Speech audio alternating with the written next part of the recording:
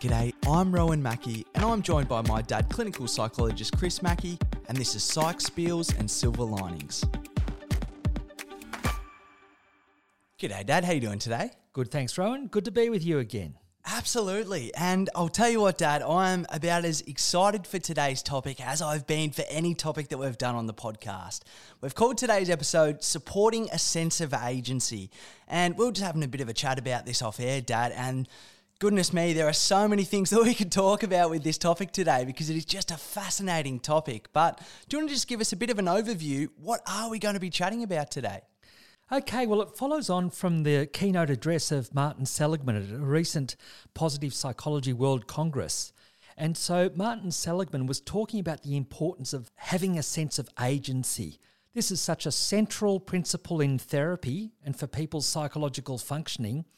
And it basically goes along these lines that Martin Seligman has described in the past, and the whole field of positive psychology is largely aimed at promoting happiness and well-being. But what do we mean by that?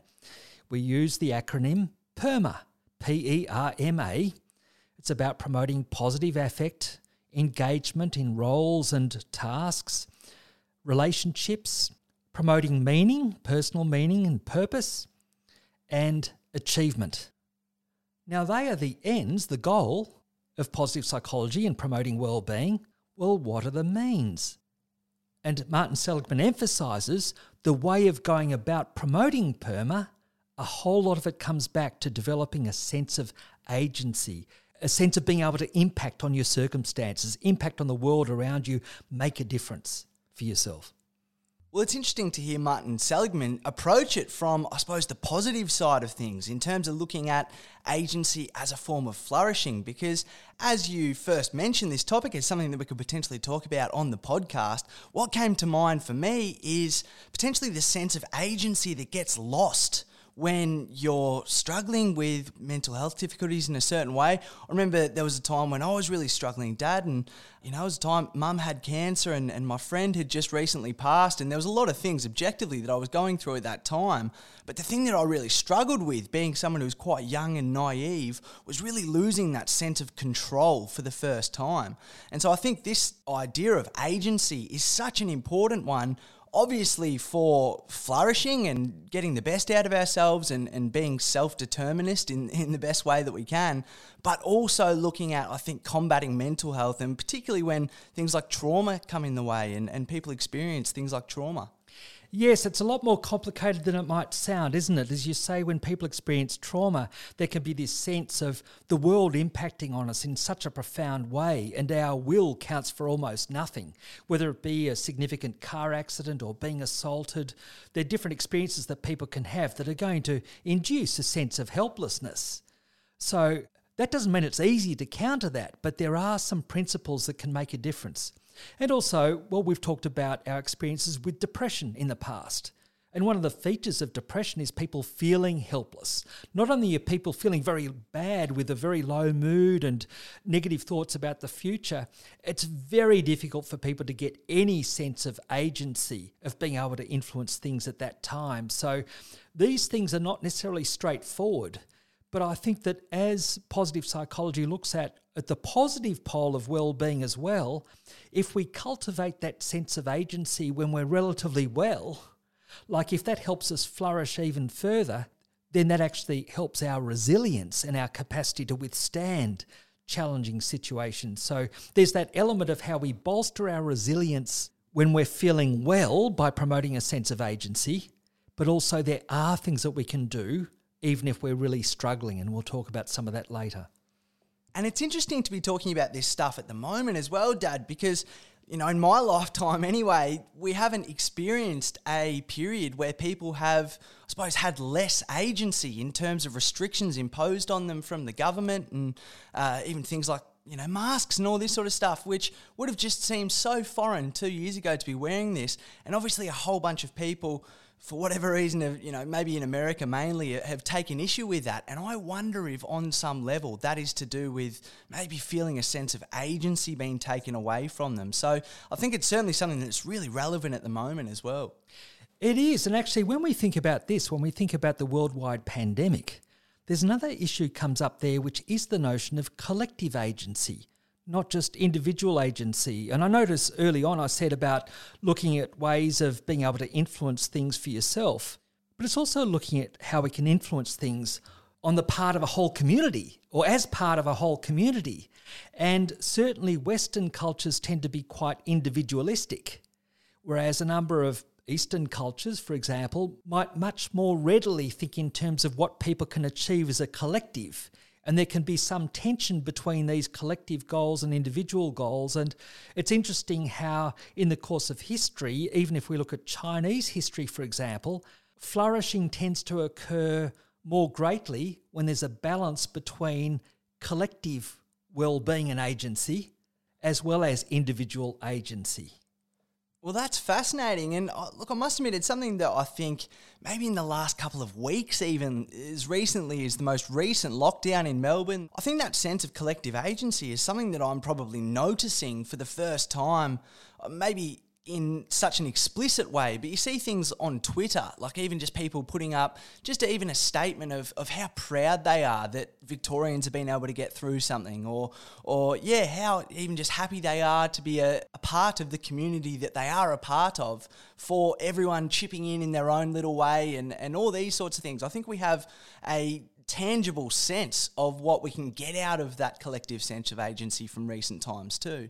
It is a real achievement, isn't it, helping get more on top of a Delta variant, at least for a period of time. And it does remind me of the early stages of the pandemic, how well different governments in Australia, various state governments and the federal government really worked together to look to keep COVID at bay.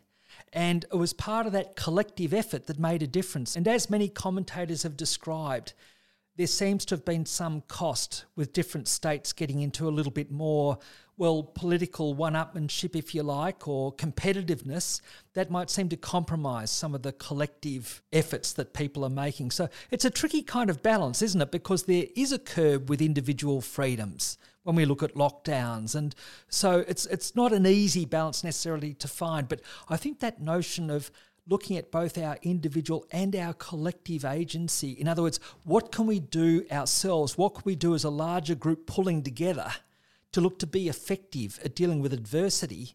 Looking at it from that perspective is something that's going to make a real difference to outcomes. It's a helpful lens to look at things through. And I know that sense of individual agency is something that has really been explored for thousands of years. I know it's something that we'll talk about a little bit later on, but you go as far back as the Iliad and the Odyssey, and some of the earliest Western literature explores these themes of agency and how much personal agency we have. And I could honestly talk about this stuff all day, Dad, so we'll have to see how we go. I might have to get into the editing a little bit afterwards if we go down too many rabbit holes. But before we get into all that sort of stuff, let's take a bit of a broad overview and look at what actually is a sense of agency, because it's something that might seem a little bit simple on the surface, can actually be quite complex. But I know there's a bit of a model in psychology in terms of what agency is, which is, I think, going to really help us. Well, this is certainly part of Martin Seligman's genius, being able to clarify certain concepts or ideas to make it more understandable. And so he spelt out in this recent keynote address about there being three core elements of agency. One is efficacy or self-efficacy. That's basically the confidence that we have in being able to achieve a goal. And I'll just mention an aside about this. Sadly, in the last week, there are a number of obituaries that have come out acknowledging the passing of Albert Bandura. Albert Bandura is one of the most famous psychologists from the second half of last century, for example. He came up with the idea of modelling, how our behaviour is strongly influenced by seeing others act a certain way. So modelling was one of his great achievements in helping us understand that. But another one was self-efficacy. And so when you're working as a therapist, you're helping people with phobias, or you're helping people counter an addiction, or you're helping people make any kind of behavioural change.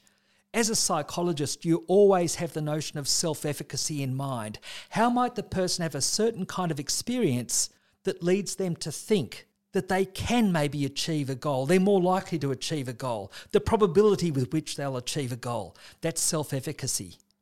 But then there's another dimension of optimism. And again, this very much comes from Martin Seligman's work on learned optimism. He studied depression around the 1960s and 70s and came up with a model of learned helplessness. When animals or people are suffering from depression, part of it is likely because they've had a range of negative experiences and learnt to feel helpless, that they can't make a difference to various situations. Whereas if we can promote a sense of optimism, that helps resilience. And as Martin Seligman defined optimism, that means that if good things happen, you see it as happening because you've influenced that yourself in a way which is generalised, it's repeatable across situations, across time. You can keep up these persistent changes when they're good. That's optimism. Whereas optimism means that if something happens that's bad, you see it as temporary, as time-bound. It might apply to some situations rather than others, and it's kind of like not your fault that it happened. Whereas a pessimistic outlook is the opposite. If something bad happens, oh yes, it's going to stay bad. It's not just bad in this situation, it's bad in a whole range of situations, and it's bad because I've screwed up, I don't have the capacity to deal with this. Whereas with a pessimist, if something good happens, they think, well, that was a bit of a fluke. It's not like I helped that happen. It was just sheer luck on that occasion, and it probably won't keep on going well. It'll probably all fall over soon. If it worked in this situation, it's not going to work so well in another situation. So in other words, optimism is basically looking at how we can help positive change continue in a stable way across a range of situations across time. So that relates partly to self-efficacy, but it's an outlook as well that we can have. And then the third area is imagination and creativity. So what are some of the different ways that we can achieve goals? So optimism is partly about the range of goals we think we might achieve, and creativity is drawing on many different ways, seeing ourselves as being very resourceful. We can come up with new ways of being able to achieve problems, even if they seem like very difficult or even wicked problems. Well, I think it's a fascinating idea, and it's one that's so relevant at the moment, I think even before COVID, because you look at, for example, people like Gary Vaynerchuk, who's he's a bit of a kind of marketing guru, social media sort of guy. His whole kind of thing is, take life by the scruff of the neck and basically chase your dreams and follow your dreams. And his whole thing is about kind of enabling people to do that. But he's clearly picked up on a want for agency that people have had in maybe a professional context. And so clearly his popularity has been, based around that need for agency that he's been able to tap into. Yes, and so one thing that he would recognise is that when people do act with more agency, then they're going to achieve more. People are going to keep on going even if they face difficulty. They're not going to give up as much. And when people have that kind of outlook, they do have greater achievement in, say, work or other kind of tasks. Sporting teams do better. People live longer. For example, optimists are going to live about 8 years longer on average than pessimists. That's quite a remarkable difference in health. And another difference is optimists are generally going to be happier whilst they're living longer.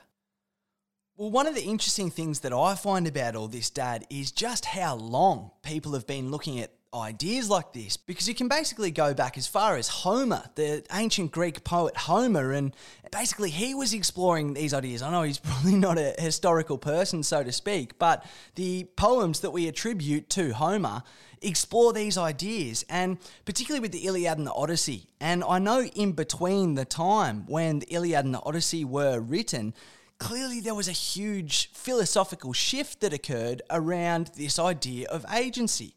And you look at the Iliad, basically the whole of the Iliad is, in many ways, based on the premise that humans don't have agency. In many ways, we're the playthings of the gods. We're at the whim of the gods, so to speak. And I know in the very first line of the Iliad, basically it finishes with the phrase, all in fulfillment of the will of Zeus. In terms of saying, hey, I'm about to tell you a story, but at the end of the day, the whole story is just basically, one guy playing chess in many ways in terms of Zeus, in terms of it was all based on his will. But then, for example, if you look at the first line of the Odyssey, tell me, muse, of the man of many ways, who has driven far journeys after he had sacked Troy's sacred citadel. Well, clearly the whole story is about a man, about a person, and even just in that line, a man of many ways, it introduces the idea of agency with that man in terms of the intelligence that Odysseus has. So it's such a profound shift that in many ways makes up some of the basis for Western culture and society in many ways. Absolutely. And one thing that's so interesting is how that philosophy was developed further, for example, by Aristotle about 500 years later. And so Aristotle talked about character or virtues. This is partly where the character strengths come from in psychology. Aristotle encouraged people to use reason, but also to act with their character strengths or virtues, if you like. Now, the thing that we know now from research, hard-nosed research in the biomedical field, is if people face some kind of adversity, for example, it could be trauma, or it could be prolonged illness, or it could be challenges such as being a long-term carer for someone else, usually that leads to an increased inflammation response. That means it really affects someone's health and well-being. Now, the thing is, if people act in accordance with eudaimonic well-being that Aristotle talked about. So eudaimonic well-being is doing things for the benefit of other people, using your strengths and virtues for the benefit of other people. It counters the inflammation response. So if people are finding challenges from COVID, if people are finding challenges from trauma, if people are finding challenges from other kind of loss or adversity, if people are actively continuing to do things, drawing on the best in themselves to be of benefit to other people around them or the community, actually their immune systems work better. Now, what an amazing kind of thing. This is Aristotle around about, 500 BC or something along those lines, talking about these things, certainly several hundred years BC, and yet this wisdom now shows up in this kind of research. So it does have an effect on our body, on our mind, dare I say body, mind and soul. At a spiritual level, this can impact on us. But also, I think as Seligman described, which is fascinating, if we look at different religions through different eras, it's those religions that support a sense of agency, as many modern religions do, that encourage the greatest health and well-being. Whereas if you get religions that say that your fortunes just depend on the grace of God, then actually cultures and individuals don't flourish so much if they've got that kind of belief. Rather than the belief that people might be supported by their spirituality, they might be supported by their God, but people are still looking at how they can make a difference themselves, often in terms of drawing on their virtues to help other people. Well, that's really interesting to hear, especially in the context of something like, for example, the Old Testament and the New Testament. And it seems that between the Old Testament and the New Testament, that was one of the things that developed in terms of, again, the Old Testament almost had similarities with the Iliad in many ways in terms of we're very much at the whim of God and, we had to basically conform to sort of whatever God wanted us to do, or we would suffer his wrath and all that sort of stuff. Whereas in the New Testament, it was very much like, well, in the face of that, actually, these are all the things that you can do in order to, live a good life and be prosperous and be happy and have connection. So it almost seems as if it's not something that, either religions do have or don't have, but it's also something that they can develop along the way. Yes, and I was interested to hear from Seligman that most modern religions have gone in that more, what he calls an agentic direction, so people having more sense of agency. And when you think about it, that relates to the notion of prayer. With prayer, it doesn't just mean that people have to passively wish for something to happen. It's about also following up and making a difference in some ways oneself. And another thing that really interests me about this active kind of attitude, if you like, is it has an impact at the brain functioning level. So Seligman talks about this in terms of the hope circuit, this aspect of brain functioning, where if there are conditions in which we face a lot of hardship, where many people might feel helpless, actually the default position for animals as well as humans is to respond with some level of passivity or helplessness. And it activates part of the brain, if you like, the Rafe nucleus associated with this level of helplessness. However, if we come up with some kind of action or hope or activity where we have an intention of making a difference, of improving the situation, what that does is that inhibits this default helplessness circuit as Seligman describes, it activates a part of the brain called the ventromedial prefrontal cortex. And this part of the prefrontal cortex, then that's engaged with action or intentions or motivation, if you like, with intention, you act on that, and that inhibits the default helpless response. So that means that if people are facing adversity and yet will continue to activate themselves in some ways to try something different, in a sense, not give up, keep on trying, try different kind of ways, it actually changes brain activity in a way that helps counter a helpless and depressive response. And when you think about it, that's actually what a lot of therapy is on about. Even when people are facing challenging situations, finding something, some direction that might be achievable that makes a bit of a difference and then building on that. I always find it absolutely fascinating to hear, for example, the brain science and the brain chemistry explained about some of this stuff, because clearly they were onto that, over 2,000 years ago, over 3,000 years ago when, for example, Homer, I know he wasn't a historical person or anything, but when these poems were first composed, clearly they tapped into something. They wouldn't have had any idea about the actual brain science of it, but clearly they recognised that there was something there. And the other thing that I find really interesting about all this is, in recent times in particular, just how much in sport they've seemed to cotton on to some of this sort of stuff. And, Ash Barty to me is just about the, I suppose, prototypical sports person in terms of her mindset and her ability to control what she can control. And I listened to a podcast recently with her mindset coach dad. Ben Crow is his name, and I'll pop it up on the podcast page for today at sykesbills.com.au, because it's honestly one of the best podcasts I've ever listened to, because he talks about all of the things that he does with Ash Barty in order to, I suppose, keep her in the moment, keep her thinking about the things that she can control rather than being distracted by the things that she can't control. And it is so interesting to hear you talk about that, because these are such profound ideas. And, obviously we mentioned it's been spoken about for 3,000 years. So you'd think it would be simple in some ways, but then you hear, as I say, people like, whether it be Ash Barty or, the top NFL teams or the top AFL teams or these, giant organisations in the sporting world, they're really getting around this sort of stuff. And it's only in quite recent times that it's started to become quite a big thing too. It sounds to me, I've heard you describe some of the principles also that sporting coaches use. And what strikes me is how much overlap there is with therapy principles. So look, from memory, there was something you said about intention and attention. Now, you know the person that's associated with, but if you can describe a bit more about that. Yeah, absolutely. So, really interesting guy. Paddy Steinford is his name, and he used to play in the AFL, and I think he had a knee injury and basically had to retire early. But he was, last year, so 2020, he was on the cover of Sports Illustrated as a mental performance coach. So, to me, that just suggested, a huge change in sport. In terms of, you think of Sports Illustrated, athletes are obviously the ones that you'd associate with being on the cover of that. So, to have a mental performance coach suggested, that this has really been adopted in sport.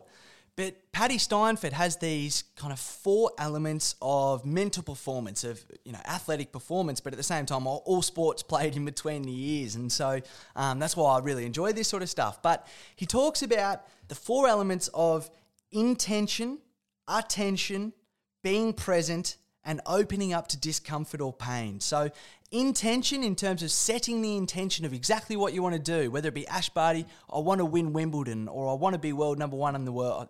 Knowing Ash Barty, I'm not sure that she'd be so outcome driven with her goals. But at the same time, it's setting an intention of what you want to do. Then attention. So it's obviously bringing your attention to doing that. So it's putting things in place, putting your attentional focus towards achieving that goal.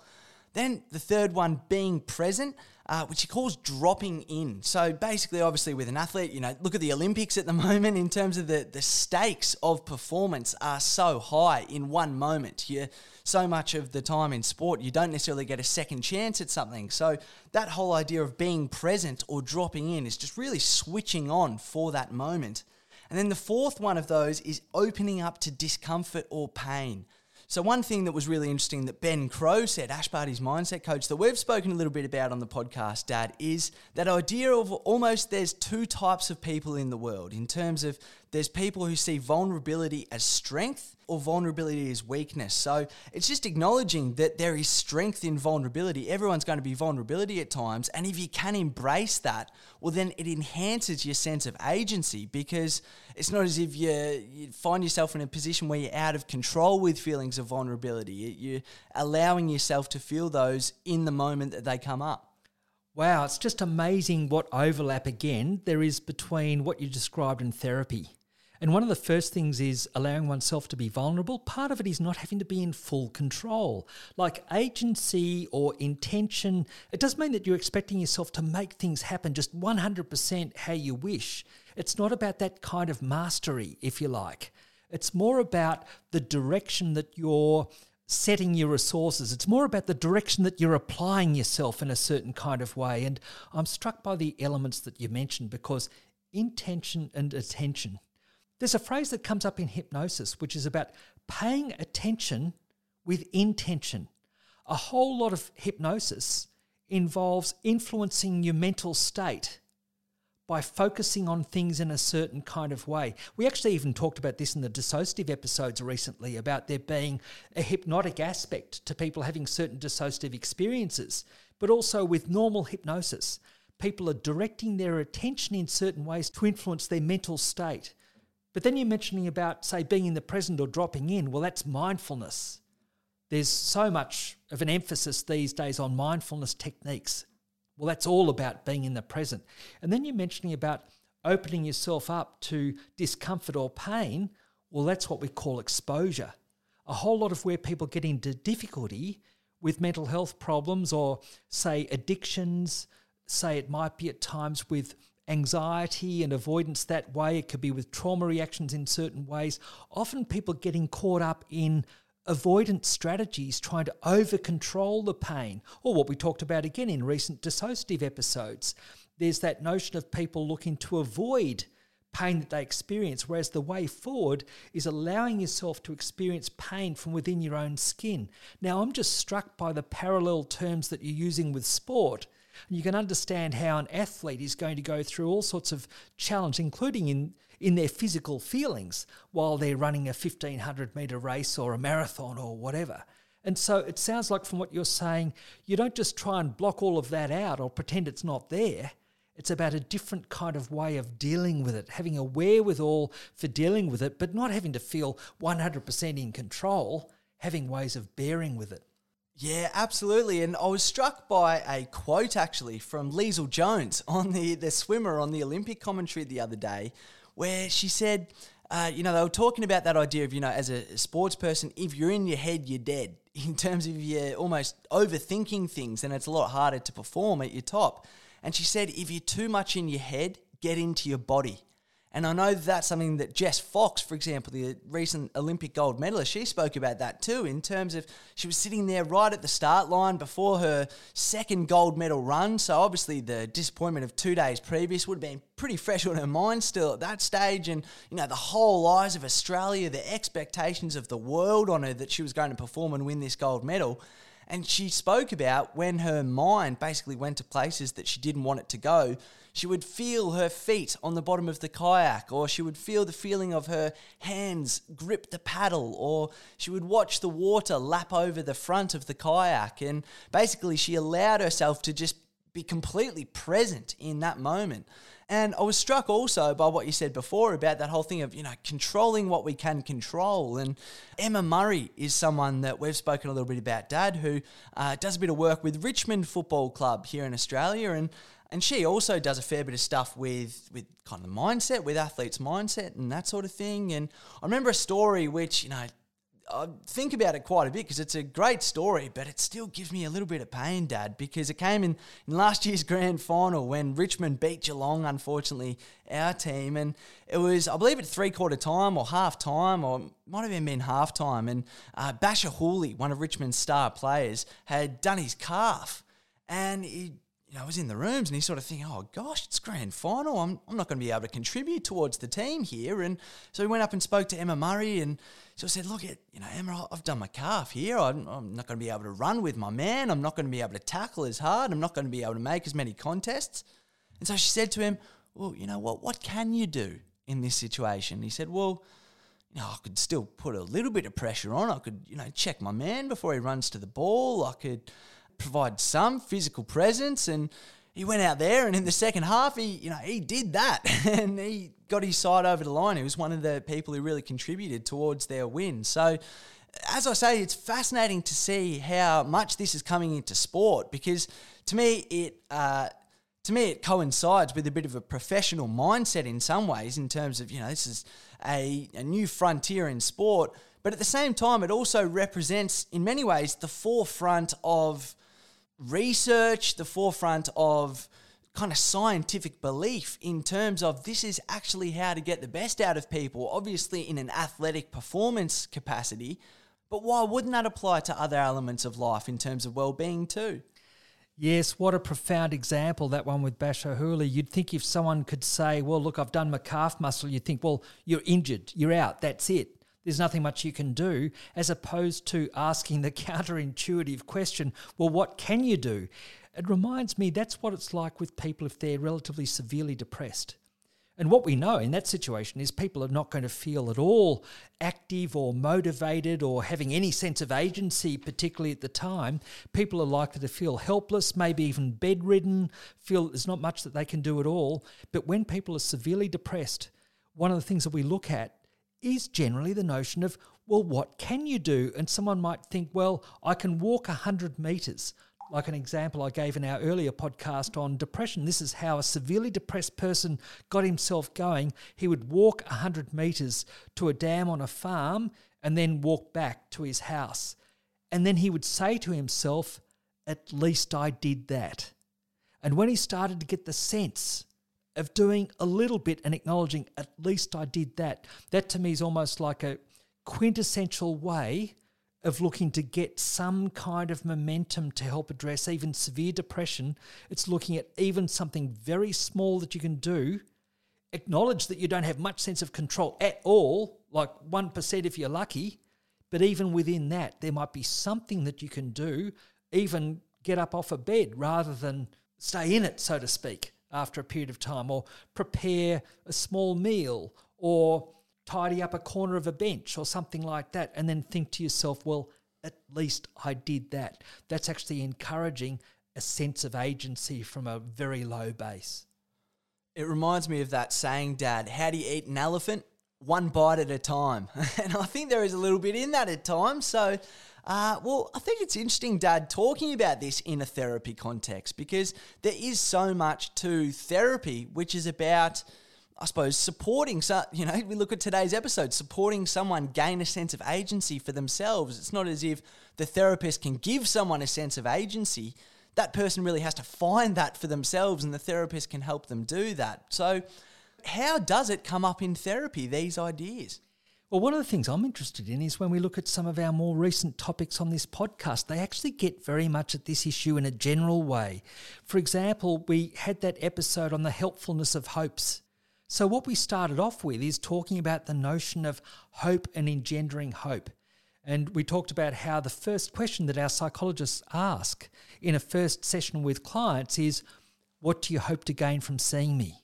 So we're looking to encourage that kind of collaborative approach where the person has a sense of being able to make a difference, partly even from forming the intention in the first place of what they want to do differently or how they want to experience things differently.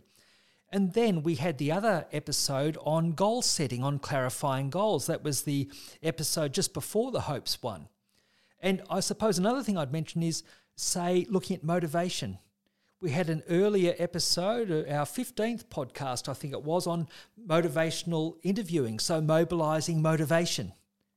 And there's a whole field of therapy or therapy approach which is looking to enhance our motivation. So getting that active approach going that can help support this sense of agency. And so the whole thing about motivational interviewing, for example, is asking people, well, how important is this goal for you? And how likely do you think it is that you can achieve it? That's the self-efficacy element. And if the person says, well, its importance is like a 5 out of 10, then we might ask, well, why is it a 5 out of 10 and not a 2 out of 10? And that helps the person think a bit more. Well, it is somewhat important. And then we might sort of ask the person, well, what could help it be a 7 out of 10? Then the person might think, well, actually, if I noticed how it affected me in this way as well, because maybe it does affect me a little bit more in some other ways than I've thought, then you can mobilise a bit more of the motivation through the sense of importance of a goal, but even more so the self-efficacy. You ask a person how likely it is that you can have, for example, 1 alcohol-free day a week if they're dealing with that addiction.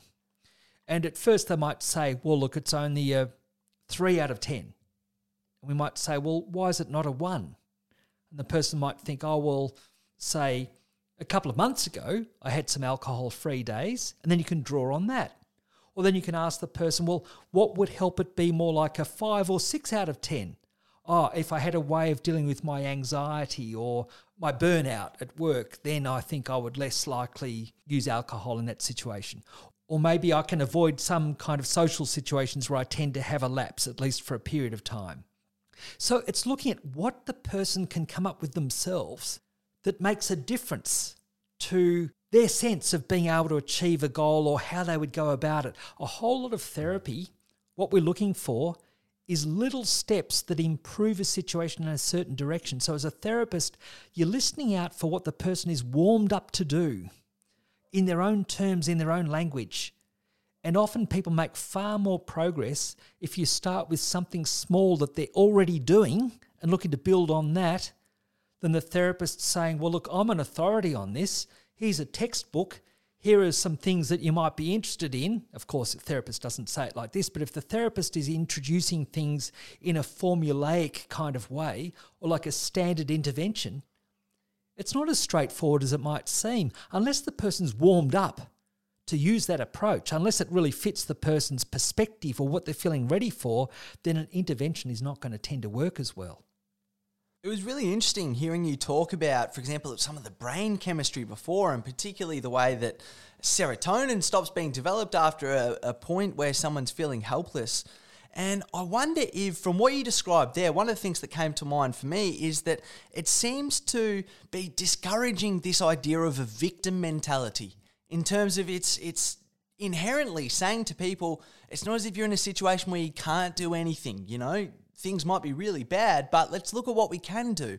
Part of that seems to me to be discouraging people from just feeling like a victim all the time where they're powerless and at the whim of maybe people around them who are a little bit malevolent in certain ways. And so I wonder if you could expand on us maybe what a victim mentality is and maybe whether you've got some ideas of how it could develop. Okay, well, look, there are a couple of situations that come to mind there. There's trauma. And then there's also compensation systems. I'll mention something about that, but let's take trauma.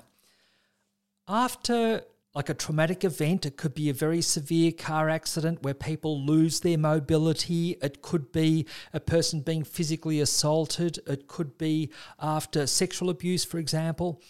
And these are situations where it's very understandable where people would experience a very significant amount of distress. But again, there's an issue of agency that's relevant here. And in the short term, I'll mention one basic thing we look to do. Often after a trauma, what we encourage people to do is to get back to usual routines. Now, partly that's so people will have ways that help with eating or sleeping or still being able to engage with work and other kind of roles that are important in various ways in life. But part about getting back to usual routines is it can give a sense of predictability and, dare I say, agency that I can still influence the world. It's not like the world has stopped me from doing such and such. But if I can draw on an example where people particularly can get stuck with trauma, I've noticed it's sometimes when people have a why me approach. Why did this happen to me? Or it could be after loss. It could be after a separation, for example. If the person thinks, why me? Well, it's an unanswerable question. Sometimes bad luck comes into it. Sometimes there were things that you just couldn't avoid. Like, why does in a fire one house get burnt down and sometimes the neighbouring house, even though it is just as clear of trees or whatever, one house gets burnt down, the other doesn't? Or there might be circumstances where someone catches COVID and someone else doesn't, and they've looked to engage in the same kind of practices. Now, if we get caught up in the why me, it pulls the rug out from under ourselves in terms of agency. it just highlights that sense of helplessness or victimhood, if you like. And that's not helpful. So some of that early on is understandable, but if people stay with that kind of reaction, then that is going to have a real impact on them. And that's maybe one of the downsides also of, say, compensation schemes. We've talked about this in the past. Many people had seen in the past, for example, through WorkCover or other schemes. If people have been in a position to have to show how much they've been harmed by a certain work situation or accident or something that's happened in that way, then it can be like the person's role is to show how now they're a squashed bug compared to how things were before. They can't do this, they can't do that, and highlighting the things that they can't do. Well, unfortunately, and sometimes the legal system works in a way to almost encourage this, the person having to say how damaged they've been for how many years by an accident or some other very unfortunate situation. Now, the problem is that can encourage the person to emphasise how they've suffered and what they've lost from a particular situation. I think there can be a real problem in a sense, discouraging that sense of agency or distracting people from their sense of agency. So I think it's really important with any kind of compensation schemes. There might be some kind of, well, it's important to have support for people in terms of a safety net because in a sense, there, but by the grace of God go I, there is luck that comes into those situations and bad luck that comes into that. We need ways of supporting people who face hardship, but not to the extent that it discourages the person from seeing the maximum that they can do to recover. And sometimes compensation schemes can work against that. They'd be a couple of examples. And I wonder if with compensation schemes as well, and look, this is something that, you probably have some ideas on this in terms of you don't want to necessarily overgeneralize with this, but I wonder if labels a little bit are something that could potentially get in the way too, in terms of if you go through, for example, a compensation scheme, you've been even awarded maybe compensation based on maybe a disability or whatever it is, but at the same time, then you would almost tell that narrative to yourself about what happened to you and, about the compensation that you receive being justified for whatever reason. Again, it doesn't seem to me that that's something that would be conducive to recovery. Yes, and that's where labels do make a big difference, and that's where those of us who work in the clinical fields in mental health, it includes psychiatrists, clinical psychologists and others, we need to be a little bit aware of some of the potential impact of labels. So I think it makes sense sometimes to talk in terms of post-traumatic stress in a reaction that people might have, but it also helps to consider post-traumatic growth or to acknowledge that many people make very significant advances in their life from the ways that they adapt to challenging kind of situations. And if we go back 20 years, it's more likely that someone would be called a depressive. I can remember a couple of very accomplished sports people being referred to me, and particularly in one case, someone being highlighted, this person's a depressive. They had a stellar football career to that stage, all sorts of other kind of achievements, a person of immense character. And I think, well, what a negative term to use in that kind of situation. Fortunately, we don't hear that so much these days. Even something like referring to someone as a schizophrenic rather than a person with schizophrenia who has all sorts of character strengths and abilities in other ways.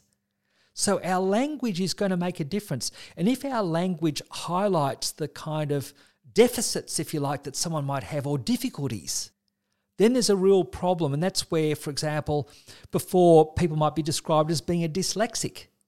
I like the way these days we talk more about people having neuroatypical ways of doing things or neurotypical ways of doing things. Because if something's in our gene pool, including dyslexia or attention deficit disorder or other kind of conditions, if you like. Yes, there might be a downside to many of these conditions, but there are often advantages that come with them as well. For example, many people with dyslexia can be very creative, wonderful at narratives and joining the dots, and overachievers in entrepreneurial spheres, for example. So it's watching out for our language. If we just highlight the negative, and it distracts us from the abilities or the positive characteristics, the attributes that people have, then we're being unduly, not just pessimistic, but there was the danger in the past of robbing people of their sense of agency by applying these labels too loosely or looking at them in too generalised a way. And to me, it really illuminates the whole thing about, for example, talking about depression as a biochemical imbalance in the brain. Because if that's the case, that's something that you potentially can't get over in, an afternoon, or it's potentially something that you're stuck with a little bit longer than, for example, if you look at it a little bit more optimistically. But I was really struck before by what you said, Dad, about, for example, why me thinking. Because it seems to me that with agency and with maybe regaining some personal agency, a lot of the time that can even be from ourselves in terms of, it can be our own inner critic that we're gaining personal agency from. And I wonder if, for example, the unhelpful thinking styles are beneficial here to talk about, because it strikes me, obviously, why me? That whole approach is a little bit of an unhelpful thinking style. But I wonder if there's maybe some other unhelpful thinking styles which, again, work against our sense of agency. I think very much so. One that comes to mind is with, say, panic-related anxiety, where people can really get caught up in a sense of helplessness at times from catastrophizing, from thinking of the worst thing that will happen. Now, if our imagination gets ahead of us in terms of thinking of some kind of threat or danger, then again, we're going to have less of a sense of agency because we're exaggerating the odds that we're up against. So that's what we call catastrophizing kind of thinking. Or another example I would use is, say, with anger. With anger, reactions are nearly always related to the word should. They shouldn't have done this, or they should have done that, or the world should be different from what it is, or how dare they act that way towards me, they shouldn't have this. Now, sometimes anger is a healthy emotion in that it tells us that a line has been crossed. Someone might have wronged us in a certain kind of way, and anger can alert us and mobilise us to look to protect our rights or defend our rights or those that we care about. So that's where there's a healthy aspect of anger. We're not going to put up with abuse, for example.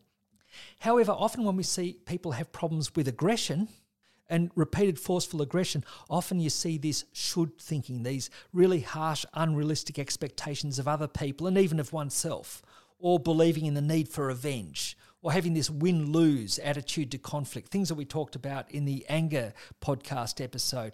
But all of this kind of thinking about this should be different, it takes away from our sense of agency. Well, I might not like the way that things have turned out, but rather than just, if you like, externalising blame at other people and things that happen, what can I do to improve the situation? So that would be another example. And then finally, I'd mention perfectionism is a common one that comes up. People can put such harsh expectations on themselves, these really high goals that people set themselves that might be unrealistic. Well, that's going to rob us of a sense of agency.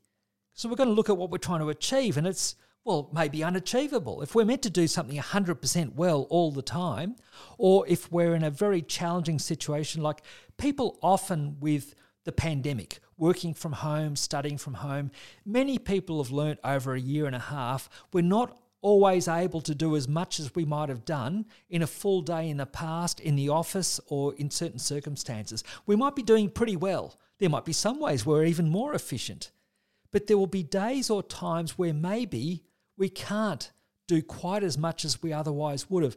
Now, if we're going to be really perfectionistic about it and expect 100% of ourselves all the time, that top performance, I just think that's going to lead people to feel that they're on a hiding to nothing. It's harder to achieve the goal, feel that they're slipping up, and if you like, less sense of agency because the goal's a bit out of reach. Sometimes we need to be a little bit more flexible with our goals, and especially if people have recurrent depression, and if people recognise that part of that relates to these exacting attitudes they have with themselves, that's one of the most common attitudes that we're looking to help people challenge when they seek therapy for depression, the perfectionism, the unrelenting standards. And if you think about it, part of it is that it undermines a sense of agency whilst it's under the guise of looking to motivate people to do better. It generally doesn't work like that. Well, one of the things that really interests me just about more than anything else is the degree to which we seem to possess this sense of agency. And I watched a movie recently, Dad, I believe it's called Unbroken, the story of Louis Zamperini, who was a World War II veteran. And he was a guy who was in the American Air Force, crashed in the middle of the ocean, lived on a life raft for, so over 40 days. It was a ridiculous amount of time. He was captured by the Japanese, put in a Japanese prisoner of war camp. And so this movie, I believe there's a book as well, and a whole bunch of interviews and stuff with him. I'll put some up on the podcast page for today. But, where we seem to be drawn to these stories where people are able to exert agency in a situation where, we think, oh, man, how on earth do they do that? Like you think of, for example, Viktor Frankl was the person who really came to mind. When you were speaking about that there, that quote really came to mind from Viktor Frankl in terms of everything could be taken from a man but one thing, the last of the human freedoms, to choose one's attitude in any given set of circumstances, to choose one's own way. And, look, I'll be happy to put my hand up. That whole idea of choosing one's own way, maybe in the past I've gotten a little bit in my own way at times. And I reckon some of that is to do with some of the unhelpful thinking styles that you were talking about there. But I think the idea of really getting out of your own way really encourages this sense of agency. Yes, and there's an underlying archetypal theme that you bring up there too that runs through our podcast, really. It's that notion of the hero's journey, isn't it? And one thing about the hero's journey, you're going along, things seem fine, then suddenly something tips the balance. You're in the dark night of the soul. And often we might be in the dark night of the soul for quite a period of time, whether it be with depression. Worldwide, we're going through that with a pandemic, aren't we? It's like a worldwide dark night of the soul with just hints of coming through that in different ways, and the vaccine's helping. But then you get some kind of aha moment or something shifts. It won't be just vaccines. It'll be the way that people organise themselves and different behaviours and having different things like selective lockdowns or strategies. There's strategies that you develop to come to deal with it better, and then gradually you get back to some kind of new normal. But what strikes me is when you're in the dark night of the soul, and before some kind of solutions come up, we might not have much sense of agency then at all. And I think that can be normal. Like if you think of the most challenging situations that come up, we don't have to have a sense of agency or know what to do all the time. We might feel somewhat lost or helpless. But if we've got that in the back of our mind of recognising there are these cycles that happen, as Joseph Campbell said, a good life is a series of heroes' journeys. That means if we've got through to, getting through a crisis, getting to the other side and then consolidating our gains, hey, well, there might be another dark night of the soul coming up some other time in future. But if we can get a sense of there being a process that we can make a difference with hopes, with intentions, with setting a direction in certain ways, with having a go, in a sense, not giving up, but not expecting ourselves to be able to have all the answers at the time either, as you say, letting ourselves be vulnerable, there are certain mindsets that help us get through that better. And that's overall a winning strategy with mental health, apart from other things. At times we might be really challenged, but in the long run, that hopefulness, cultivating that sense of agency, that's a winning strategy.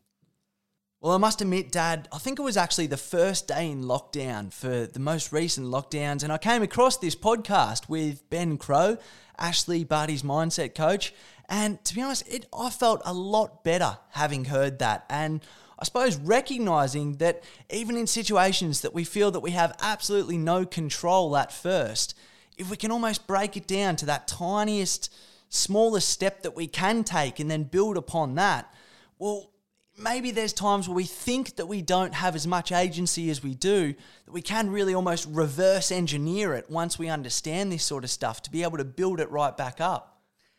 Well, following on from that, I'd like to finish up with a quote from Albert Bandura.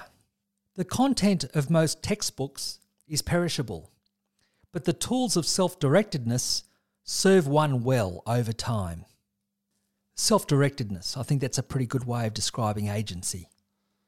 Well, thanks for chatting with me about all this today, Dad. I could go on about this sort of stuff for hours in terms of, the Iliad and the Odyssey and the stories from the Odyssey, which maybe exemplify the change and all this sort of stuff. And, you know as well as anyone, when you get me going with sport, it's very hard to stop. But look, if there's anything that I will just kind of finish off on as well, was a profound quote from Albert Bandura that you mentioned there. But look, Dad, I've been junking out on the Olympics big time, and I think if there's anything that we like about the Olympics, it's watching people with the utmost sense of personal agency.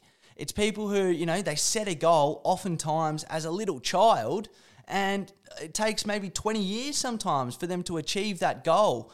And you think for someone to choose such a goal of such lofty standards and to follow it through, and you hear all the stories about all the people who've supported them along the way.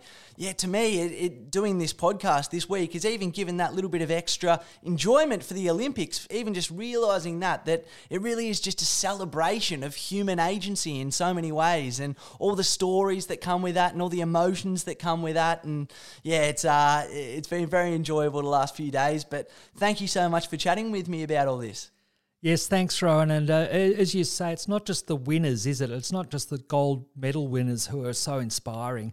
Everybody who's got there has really applied themselves over years, haven't they? And there's something about that that's quite uplifting. Well, as always, we'll put all the resources for today's episode up on the podcast page for today, which you can access at www.sykespills.com.au. Thanks for chatting with me about all this today, Dad. I dare say it's not the last conversation we'll have about it. Thanks, Rowan. I've enjoyed it.